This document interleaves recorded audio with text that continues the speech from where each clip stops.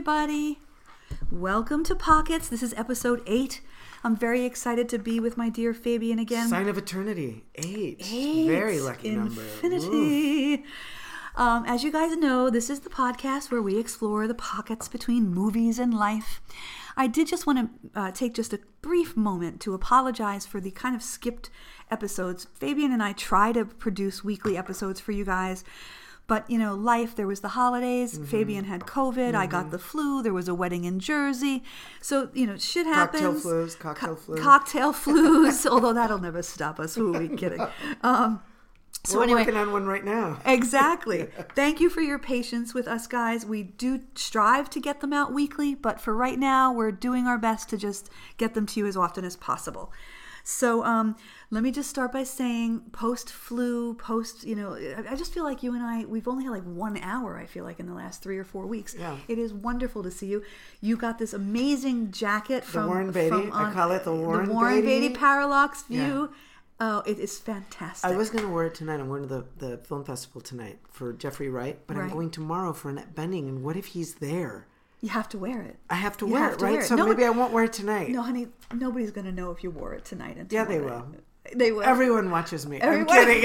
In my world, everyone notices. So can I just ask, because, obviously, guys, the Santa Barbara Film Festival is going on right now. It started a couple weeks ago, and sounds to me like Fabian got his hand on a VIP pass of some kind, and I'm very, very jealous and envious. One of the luckiest people in the world.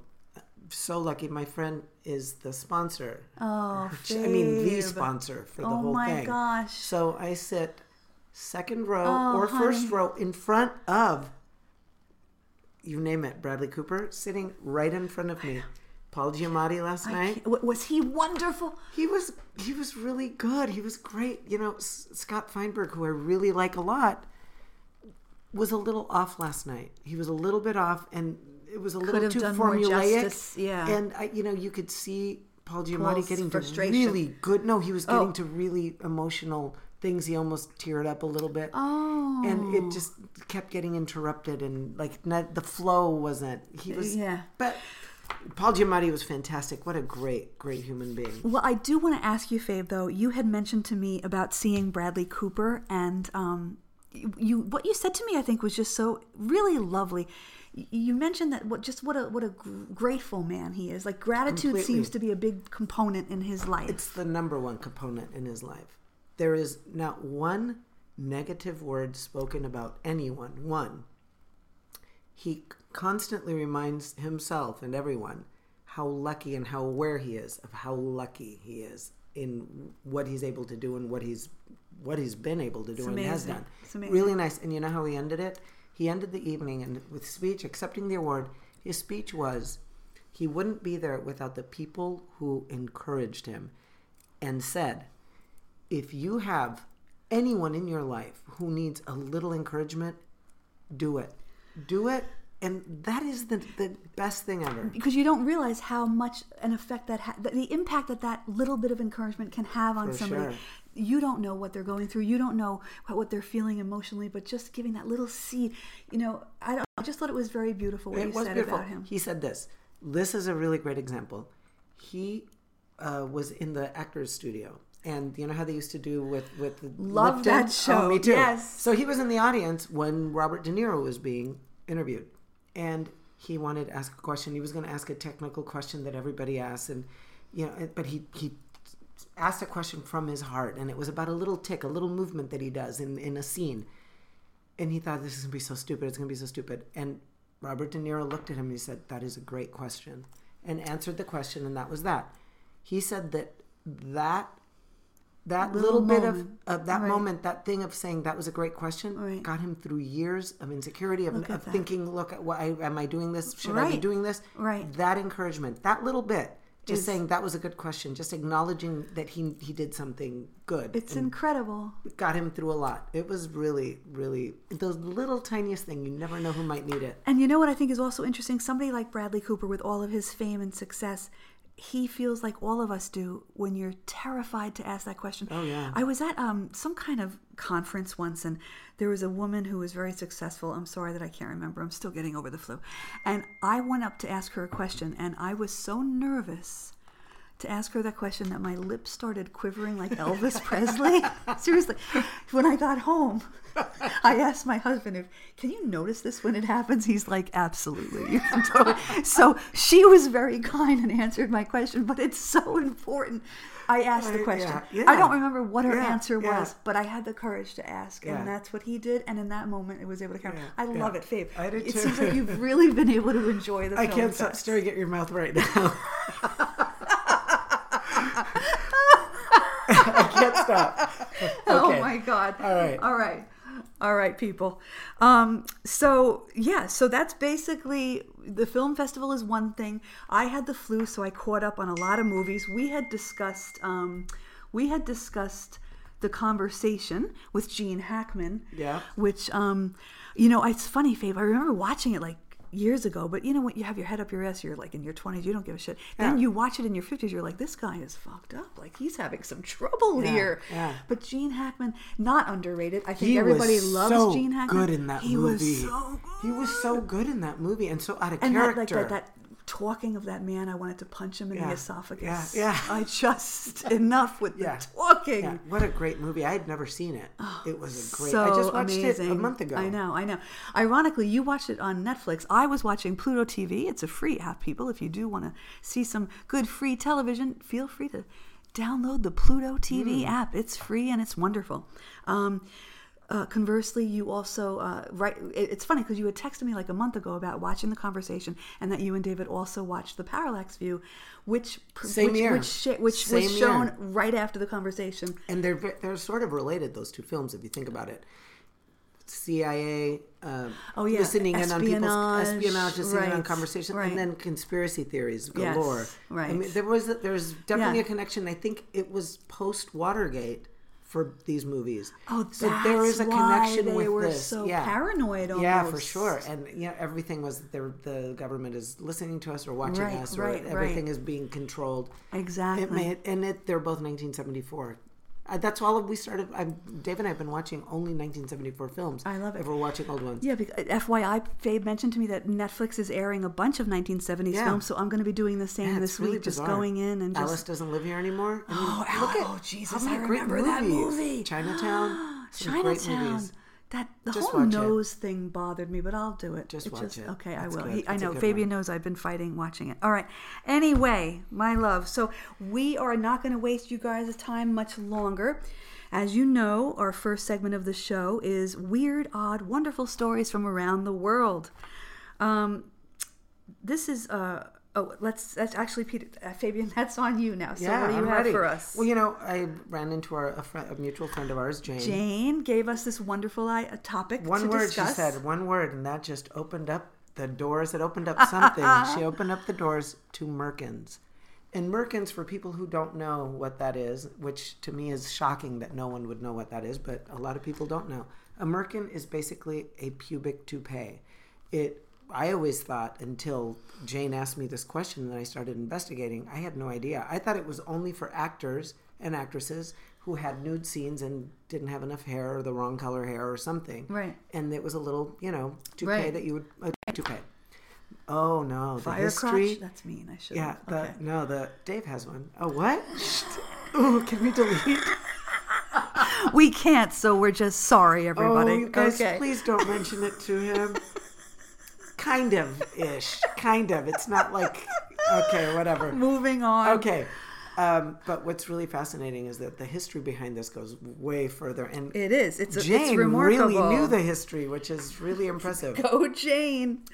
Well, the Merkin's origins trace back to around the 15th century. It was initially used by sex workers in Europe, and one of the main reasons was to cover up signs of disease like syphilis, which was rampant and often left visible sores or signs of infection in the genital area. Can you imagine? Well, it's insane to know that syphilis is actually on the rise today. Yeah. It's crazy. Go on. Beyond concealing symptoms of disease, Merkins also served a practical purpose. In an era when personal hygiene was different from today and infestation of lice were common, many women, including those outside the sex industry, would have their pubic hair shaved for sanitary reasons. And a Merkin provided a way to maintain appearances while dealing with these things.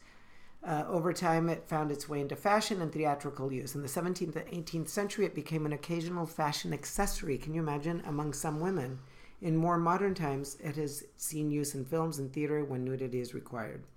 And you don't want to do full frontal. Before you move on, though, Fabe, I am curious. Like in the 17th, 18th centuries, so things were quite modest still back then. How was it a fashion accessory? Were you able to figure that out? No, but the only thing that I can think of, and it's a little bit further back than what I'm thinking, and again, I should know how to say this, but Maison Margiela, who I love, but I never knew. Margiela, I would say pronounce the vowels. So. Margiela. Anyway, incredible. They're very, very avant-garde. They do the most bizarre. Oh, that's clothing. Right. I saw that article that you sent me. It was really amazing. Yes. And so John Galliano, who runs it, designed some new pieces for the line that are sheer lace with tulle dresses with Merkins underneath. And the Merkins, if you see how they're made, they're all hand stitched through the tulle, the hair. They're literally hand stitching hair. It's gorgeous. And all of these amazing models and actresses who did the runway show are wearing them. He was inspired to do this because now we're going to go back to a movie. Even though it's not a movie, he was inspired by a photographer, a French Henri Brazaille, who was a French photographer who did those black and white photos. And most people have seen his photos. We just don't realize that it was him because most people don't know him by name. But photos of Paris, and in the 1920s, and just beautiful black and white photos of women at a restaurant. You've seen it, the one with all this makeup. Well, you know where you've seen it? If you have seen the film Henry and June. Of course I have. With Uma Thurman. Of course I have. Oh my God, that movie. With Anais Nin. That alley scene with what was his name? I thought it was the hottest thing ever too. Ever. You know what was hotter for me? What was his name? Yes. Fred Ward. Yes, that's it. Fred Ward, who lived in Santa Barbara apparently. And I used to have fantasies of running into him. Fred. Not just running into him. The scene that I loved was the one, there was an office chair. Remember? There was an office chair. Oh, yeah. There was an office chair. Oh, that was so sexy. I remember every detail of that freaking movie. That movie was gorgeous. Yes. Well, Brazaille is one of the characters in it. He's the photographer that's taking pictures. You see them, and they're literally recreating his photos in the... Oh, my God, Fabian. I love that movie. The music in that movie was fantastic. If you haven't seen it, I highly, highly recommend it. And it's a beautiful Henry and movie. June, guys. Yeah, and it's Henry Miller and Anais Nin and June Miller, who was his wife, and they had a throuple, basically. Right. They, Anais and June certainly had their own... They had a relationship, and so did Henry. Right. And you know what's interesting about Anais Nin? She was a polygamist. She had more than one husband. Right, and she did. The one husband is the one who made most of the money that you got her through and allowed her to write. And then later in life, and he knew about the other husbands, and that was all good. And later in life, her books finally became what big, they are, and they were being published. And then he lost money, and his money, but it all worked out, and then they lived off of her money. It's pretty fascinating. Didn't they live in the LA Hills, if I'm not mistaken, at the end? It's possible. I was working in White Plains, New York, and I walked into a bookstore, and I asked for a book by Anais Nin, and the woman who owned the bookstore looked at me and said, "You mean Anais Nin?" I'm like, "No, I'm pretty sure it's Anais." And I say Anais. Is it Anais? It's Anais. And she's like, "No, Anais." And I was like, "No, it's Anais." 10 minutes. Anais. Finally, I was like, "Can you just show me where the goddamn book is?" So anyway, that's my memory of Anais Nin, my love for her, Henry and June, and that bitch in that bookstore in White Plains, New York. And inevitably, Henry and June makes me think of Quentin Tarantino, and you know why? Kill Bill? No, Pulp Fiction. And you know why? Because the actress... of course. Medeiros. She's the one that played... She played Bruce Willis's girlfriend, Fabienne. Fabienne. I don't want pancakes. Remember? Yes. Why are you so mad at me? Like, she was just so... I want to have pancakes. I want pancakes. She was her so voice, adorable. Oh my her God. supple lips. She was, she just was perfect. She was perfect. adorable. Her And tiny shoulders. Their relationship was really cute. Oh, in it that was movie. really cute. And he was, I have to say, Bruce was awesome in that role. Oh my God, and with I her, and just the whole loved him. motorcycle. Yeah. They were hot. It was hot. It was a time. It was a time of wine and roses. I think people really forget that Bruce Willis was in a Quentin Tarantino movie, and he was really great in it. This was a great scene, a great role. The thing is, he's known as an action guy, but actually, I think that he did have a lot more chops to him than that. Oh, for sure. You know, there's the unfortunate scene with the gag ball in the mouth, but otherwise, he was quite amazing in that movie. He was so good. No, everybody was. The whole thing. Great movie. It was amazing. That's a it was whole amazing. other All right. But anyway, Merkin's Jane, thank you for that topic, and I do think it is fascinating. Not Jane Birkin. Jane Merkin.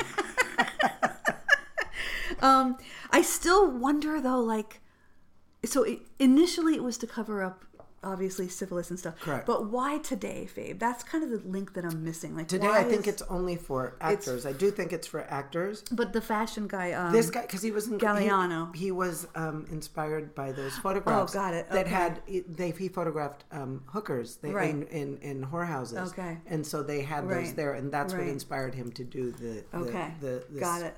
Yep. Design this. Got it. Okay.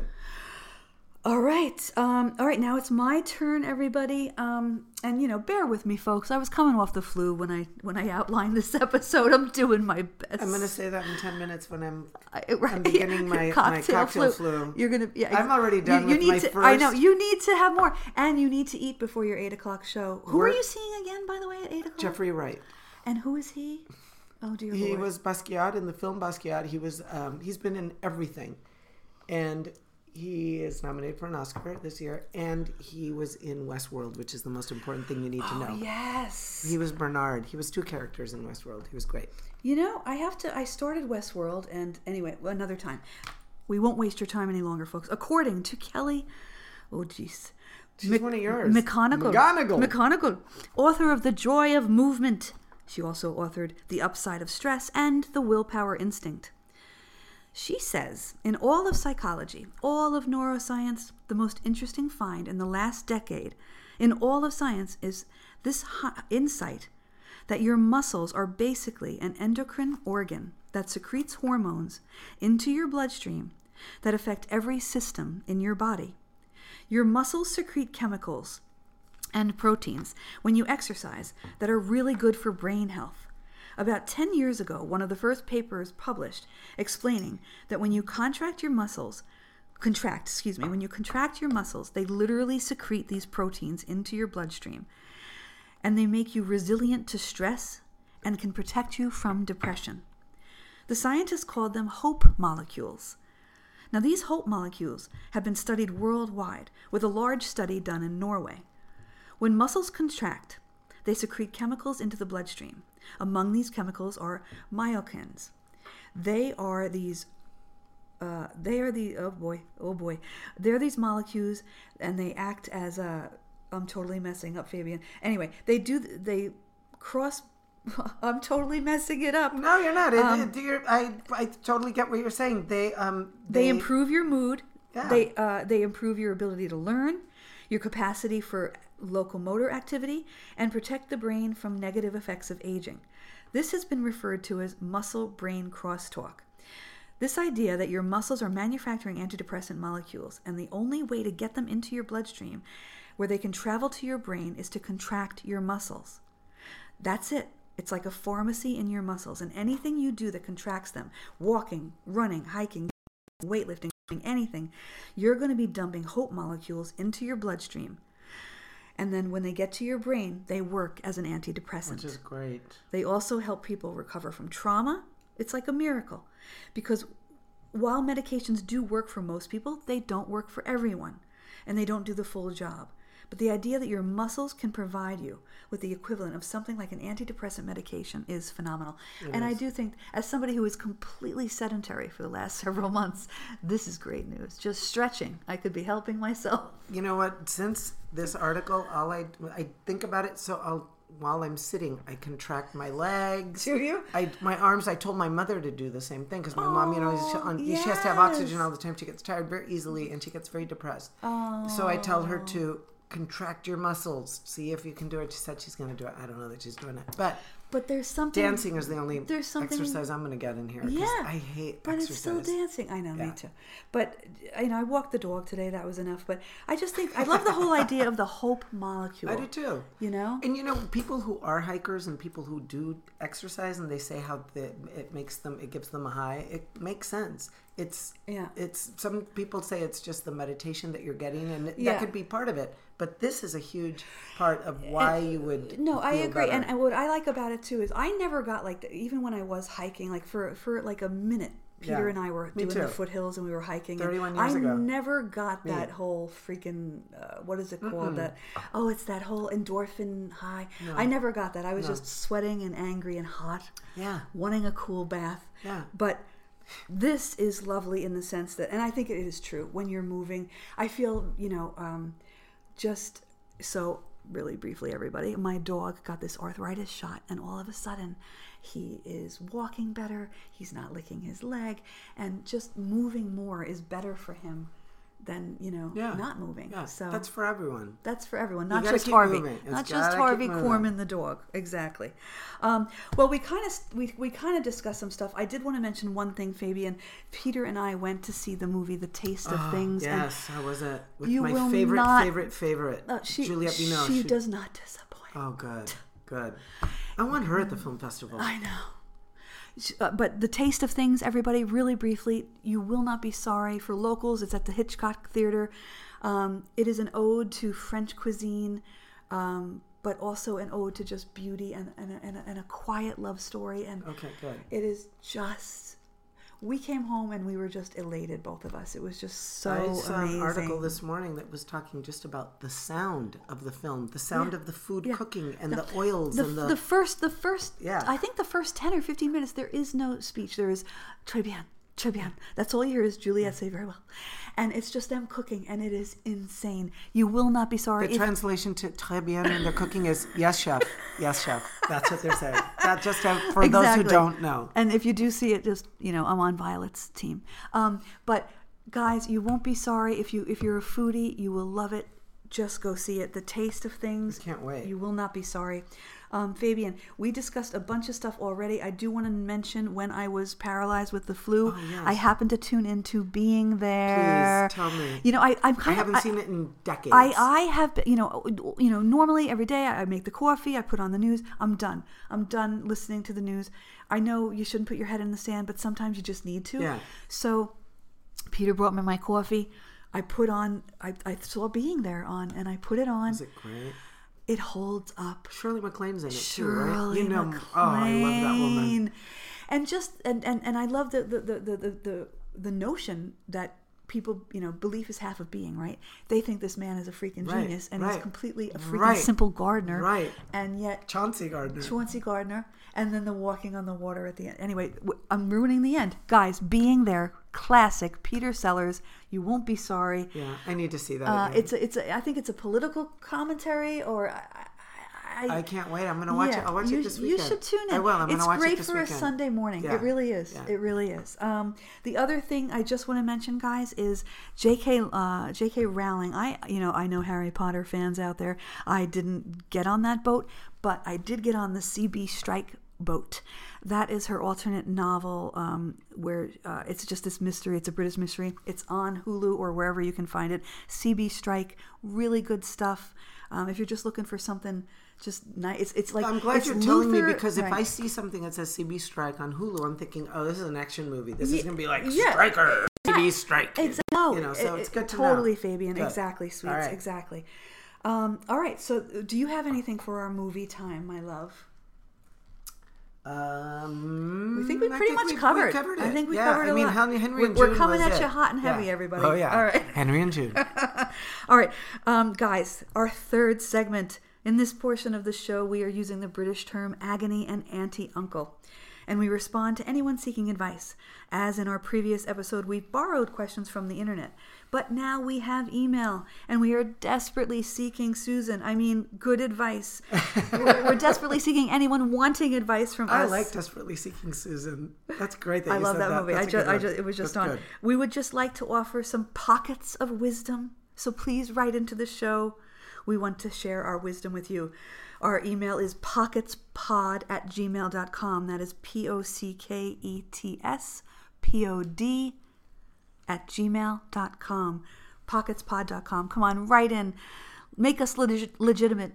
And come on. Help us answer your questions. Well, Jane kind of did. Jane kind of did. Kind of it's not a question. It was just a topic. Yes. But Jane, don't you have any anonymously, of course, know. anything you need a little advice on? Just let us know. Anyone, anybody. Jane, give us some stuff. And exactly. we will be kind. I mean, I know we come off kind of snarky. I've been thinking a lot about it. We need to reapproach our stuff. Okay. But write in and let us help you. We're here. All right. So I'm first. Dear Agony Auntie and Uncle, this is a difficult thing to admit, but I've developed some very strong feelings for my son's nanny. And I've come to realize that the only way I can put my desires aside and save my marriage is to fire her. Before you go any further, because they don't know who you're talking about, I have to say, when I first started reading it, I immediately assumed it was a man. Same. And of course, I'm thinking, of course, you've got to stop and you've got to, But then it changes when you realize. But it shouldn't change it. So I go agree. ahead. So go ahead. Bias. Okay. Yeah. We're conquering a lot of stuff here, folks. Yeah. I am a bisexual woman and have been married to my husband for 4 years. He's always been very supportive of my sexuality. But when he and I got married, it was, for the both of us, always going to be a monogamous relationship. And that is something I have committed to. For the last 8 months, my commitment has been shaken, thanks to my incredible attraction to our 6-month-old son's nanny. Boy, that was an awkward sentence if you read it wrong. I knew from the moment I interviewed her that there were some feelings there. And looking back, I now realize it was a mistake to hire her, given the stomach flutters that I felt at the time. She was the best candidate, though, and I wanted to find the most amazing person to look after my child. So I pushed through the feelings aside and welcomed her into our home as an employee and nothing more. Since then, however, my feelings for her have become impossible to shake off. I find myself daydreaming about her, about what it would be like to kiss her, to be in a relationship with her, to raise my son with her. Oh boy. All things that a woman in a committed marriage should never consider. Both my husband and my son are devoted to her, and I know it would cause chaos if I suddenly announced to my partner that I want to let her go. Questions would come up about why, and I fear that ultimately he would figure out what's going on. He knows me too well. I feel so desperate that I've even considered telling my husband that I caught her stealing or that I busted her in the middle of some inappropriate act. I know that would go against every moral code imaginable, but I don't know what else to do. How can I fire her without being the villain? From Nanny Nightmare. What do you think? I need you to go first on this. I got to tell you, I don't think this is that complicated. If she and her husband are that devoted to each other and that good, tell the truth. Just say, honey, I know we love... And he knows she's bisexual, so Correct. He knows it's that's not a lingering... mystery, of course. Right. But even if it would be the same, why would it be any different if the husband said it to her that, I have an attraction to somebody at work and I'm just letting you know that I have this attraction and I'm not going to work with this woman anymore. Like, I would want that kind of honesty. I would want just somebody to say, and then, yes, we would get rid of her. But what if, Fabian, what if that person was a man? What if the nanny was a young 18-year-old boy? Would that be different than it being a woman? Like, is sexuality involved here at all? Not at all. It doesn't matter what the gender is. It's the honesty between those two people, between that couple. Right. They have that, obviously. If he knows her so well, and she knows that if she makes up a story, he's going to know what's going on. So just tell the truth. Dave and Peter, just say, same thing. Like, they know us so well. Like, there's no way you can get around it. But wouldn't you, as the partner, if you came to me, if you and I are married, and you came and told me that, I would feel like you're showing how much you love me, that you're telling me this because you want it to work out for us, that you're willing to give her up. You've never even done anything with her. You're just thinking about it. That's a very good point. That's a really strong. That's a strong thing to say. I love our marriage and I love our relationship and I don't want to endanger it. So let's get rid of her and tell her. And I would tell her why. I would tell, as long as there's no lawsuit that's coming and you Right. haven't done anything wrong, Right. that you Just can say, say, "Honey, you know what, right. I'm sorry, we're going to have to let you go. You don't have to give her a reason if you don't want to, but just say you've been amazing, but this is just a personal thing that I can't talk about, and we have to let you go, and I'm so sorry, and this is going to be very difficult for our son, Right. and I'm terribly sorry about it." You know what, Fabe? I'm ashamed to tell you that I think my ego is too fragile. I don't know how I would feel if Peter came to me and said that he was having those feelings for somebody, even if he didn't act on them. I don't know. You don't think that he brave. does? You don't think that he ever has feelings for somebody? He does, and of course I do. So that's what I'm saying. But these are stronger than just little... I don't This know. person is upset. She's fantasizing about her. Sure. She wants to run off with her. She thinks about, sure, but she could do all of those things, and she didn't have to write a letter to ask for advice. Okay, I see what you know you're what saying. I mean? I see what you're saying. She doesn't Right. want to, or she Right. wouldn't have written this letter. She's Right. asking, how do I do this so that I don't do any of those things that I'm fantasizing about?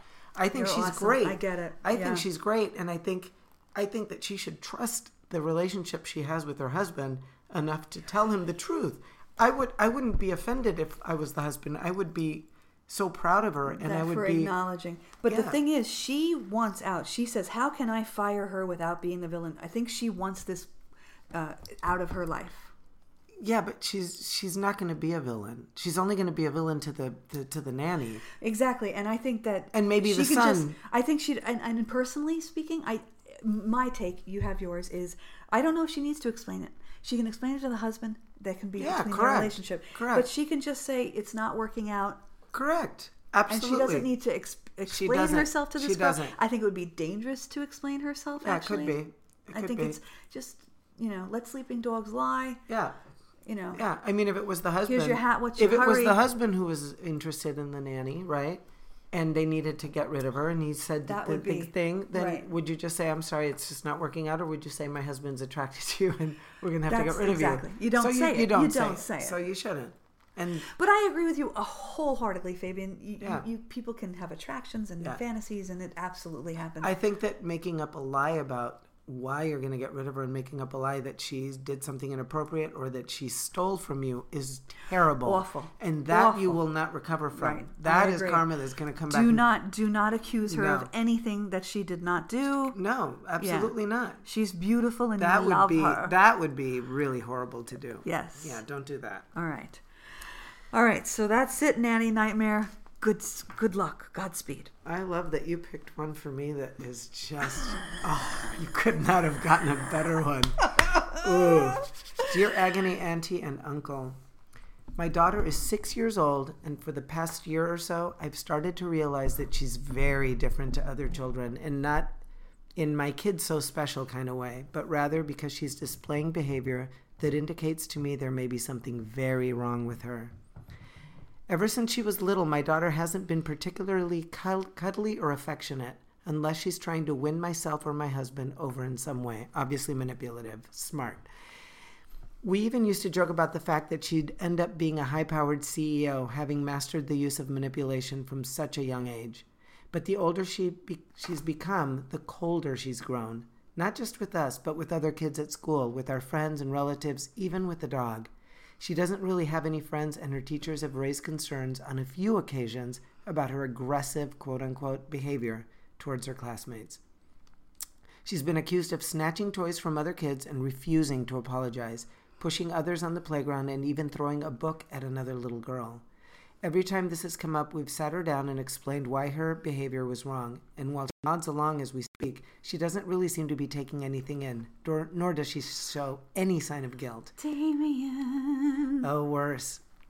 It's Rhoda. Do you know who I'm talking about? The bad seed. I was just... Okay, I but can't believe we you're- gotta keep going. No. We gotta keep going. But as I continued my search, one word kept popping up: sociopath. Because she started Googling this, thinking, okay, what could it be? And, which is really dangerous, whether you're feeling a headache or you feel like, you know how we do that. We look Yes, something up and all of a sudden the yes. worst case scenario, and you're like, oh my God, I have it. I have it. Exactly. She did that. And sociopath comes up. Initially, I shut down those websites, and I vowed to never again use Google as a diagnostic tool. But the more I thought about it, the more I realized that my daughter's behavior does align in a lot of ways with the clinical traits used to define sociopathy. Is that how you say it? I think so.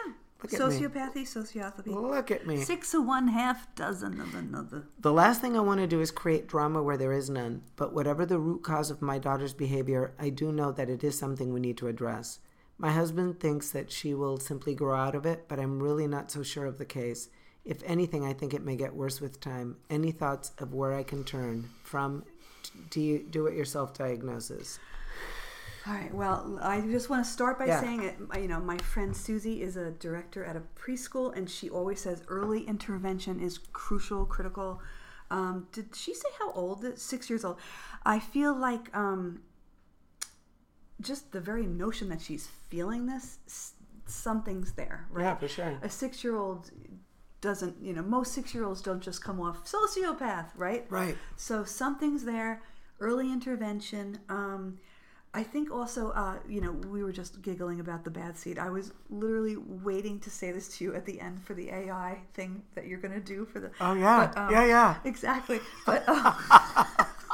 Sorry, people. You don't know why we're laughing, but you'll see it eventually. Exactly. You'll get it. But Fabian, I don't know. Like, you know, I made the joke of of Damien, and remember the only... Yeah, of course. He was terrifying. Do you remember how Gregory Peck and Lee Remick falling from the stairs when he pushes her on that tricycle? Oh my God.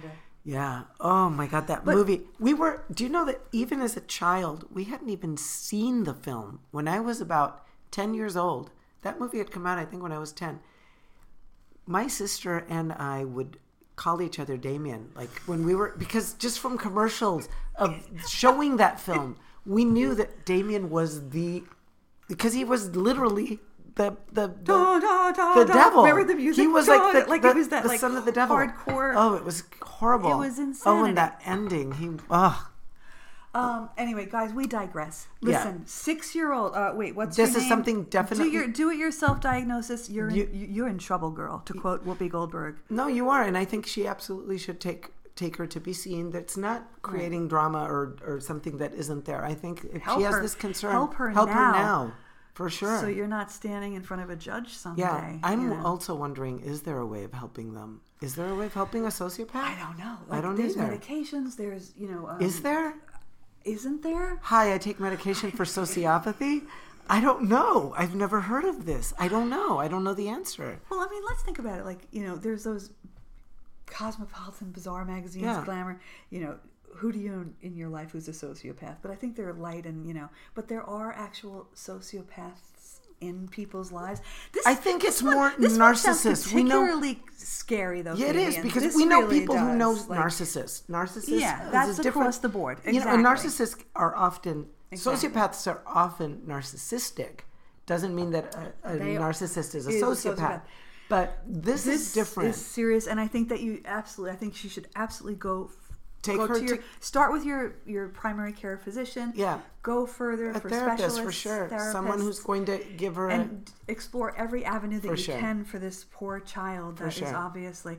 But it is scary when it's terrifying. When it's your kid, can you imagine? When it's a black and white movie called The Bad Seed, and this blonde girl with bangs is just... Rhoda. When Rhoda, who has she has braids bangs and two braids. Blonde braids, and Bad Seed. She kills a little boy. She's evil. By stepping on his hands with her tap shoes in a park, in a lake. He's holding on to the little pier, and she stops him and kills him. But the best part of the movie, there was actually, I believe she was nominated for an Oscar, was Eileen Heckart. Eileen Heckart played the mother of the boy who died. And she would come over, she would be completely wasted and drunk, and she'd come over and she goes, can I just talk? She had this raspy voice. She was Mary Tyler Moore's aunt in the Mary Tyler Moore Show. Her lesbian aunt. Oh my God. I love Eileen Heckart. Eileen Heckart she won an Oscar for the Goldie Hawn movie, Butterflies Are Free. She played the mother. Yes, she did. I and just she wanted watched that. a few months Really? ago. Anyway, Eileen Butterflies Heckert is Are one of my Free. favorites. Great I one love to her. tune in, guys. She was great on the Mary Tyler Moore Show because she my was God. absolutely a lesbian without saying she was a lesbian. Baby, and now we need to watch The Bad Seed again. Oh, I love The Bad Seed. Do we know what happened to that actress? That it's like the Linda Blair I effect. think she grew up. She didn't do much. Yeah, I think she was done. I think that kind of did it for her. All Yeah. right. Sorry, Linda. But Yeah.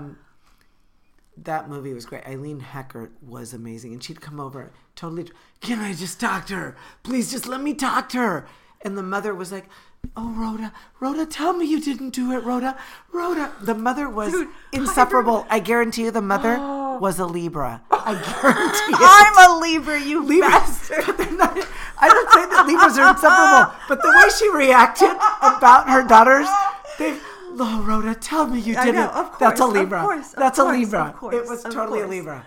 Guys, The Bad Seed. We're not saying you should watch it. 1956, it's a classic. But if you find it, you're not going to be sorry. It's a classic movie, and it is. I'm sure a lot of directors have actually used that as a guide for their own movies. I have it's an to amazing agree, movie. It is really well done. And it was one of the done. most highest grossing movies of 1956, which is really interesting. Did you know that off the cuff, or did you No, just research that for because today? Because really, I'm humbled that you knew that off the freaking cuff. Because it's right there. There it is. Yeah. Oh my God.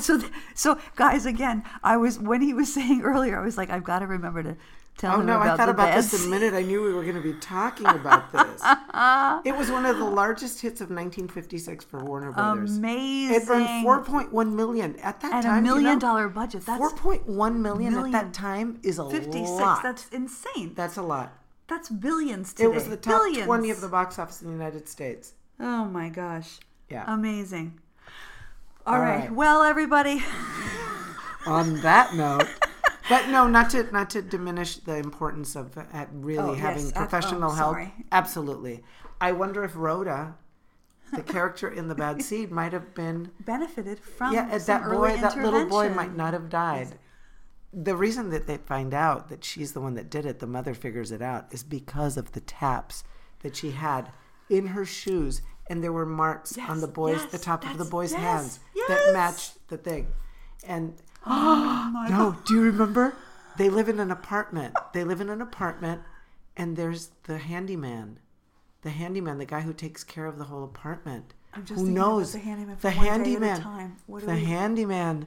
Recognize. He sees her. The handyman can. No. Because he makes it. This is where our gin is our trouble. gin for today has kicked in. It's Empress 1908. I highly recommend it. Yes, it's elderflower and rose gin. Guys. It is the most delicious gin you will ever have. It's fantastic. It's fantastic, everybody. But he recognizes the yes, Peter. Yes, baby. And guess what happens to him? I believe he dies burned to death in his little whatever hutch that he lives in. Honey. Yeah, that's. So, Fabian, that was 1956. You Yeah. said? So somehow, when you and I were younger, they must have been making the rounds on local television. Oh, for sure. We watch the same we movies watch over the and over same- and over all the time. And we seem to have watched the same movies at the We same did. period We of did. time in our We did. lives. Aren't we so lucky? I We're know. so lucky. I keep thinking about people who are the age And we they'll were never, then. It wasn't They don't get forced because in a way it has to be a little forced on you. And there were no other choices. Exactly. This is all we had. We had on. 4 channels. That was it. When Wait Until Dark came on Channel 9 on Sunday at 2 p.m. in New York City. God. Come on, folks. Yeah. For us, it was on Sundays. We had Sundays, but a little earlier. Mine was, it was. So in LA, yeah, for us, it was on Sundays, yeah. Channel 5, I believe, and we had some really great ones. Oh my God, my dad would tell me that, my dad told me that he went to the theater with my mother, and they didn't go to the movies often, but they went to see Wait Until Dark. And there's that scene where Alan Arkin. Yeah, I forgot he was that. Do you know I've never seen this movie that we're talking about, but I know that Alan Arkin was in it. We're gonna need to hang up now. Goodbye. Yeah. No, Yeah. seriously, Fabian, you need to see Wait Until Dark. I know. Richard Crenna, come Really? on. Wow. And Audrey is Audrey, and she's blind, correct? And, Zimbalist. Ephraim Zimbalist Jr. Are you kidding? He's the fiance or husband who wants her to force her way through the blindness. And the girl with the glasses, she annoyed me when I first watched it. Now I love her. Wait Until Dark, everybody. I think it's 1967. Alan Arkin, Richard Crenna, Audrey Hepburn, Zimbalist. It's wonderful. My father went with my mother to the theater in the Bronx to watch it, and there's a scene where Alan Arkin jumps himself across the room to get Audrey, who's blind, by the way. Right, I know she's blind. I know that she's blind. And my father said that he like let out and my father was like a girl. Was a handlebar mustache giant Irishman with big muscles, and he let out the biggest shriek when Alan Arkin. Oh, that's great. It's awesome. That's great. Anyway. Oh, I would have killed for that. Oh, here's to you, George Kelly, and to all of you guys. And don't forget, we want to give you advice. So remember, pocketspod@gmail.com. We love you. We hope you enjoyed this episode. Fabian, it is so good to see you again. I've missed you. You too. Me too. All right, guys. All right. Have a good one. Take care, everybody. Bye.